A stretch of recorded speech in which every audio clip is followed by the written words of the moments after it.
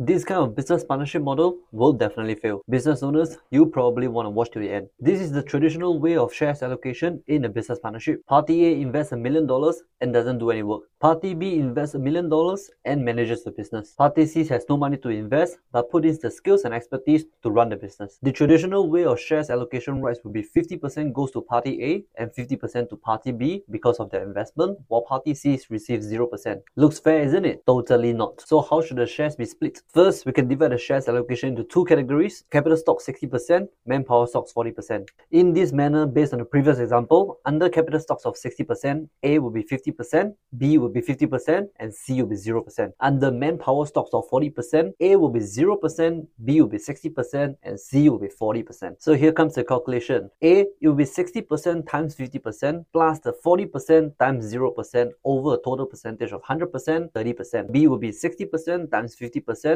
plus the 40% times 60% over a total of 100%, 54%. C, 60% times 0% plus the 40% times 40% over a total of 100%, 16% shares. This is the fairest way for shares allocation in a partnership. Learn something new today. Follow me for more business tips. Bye for now. Shortcast Club.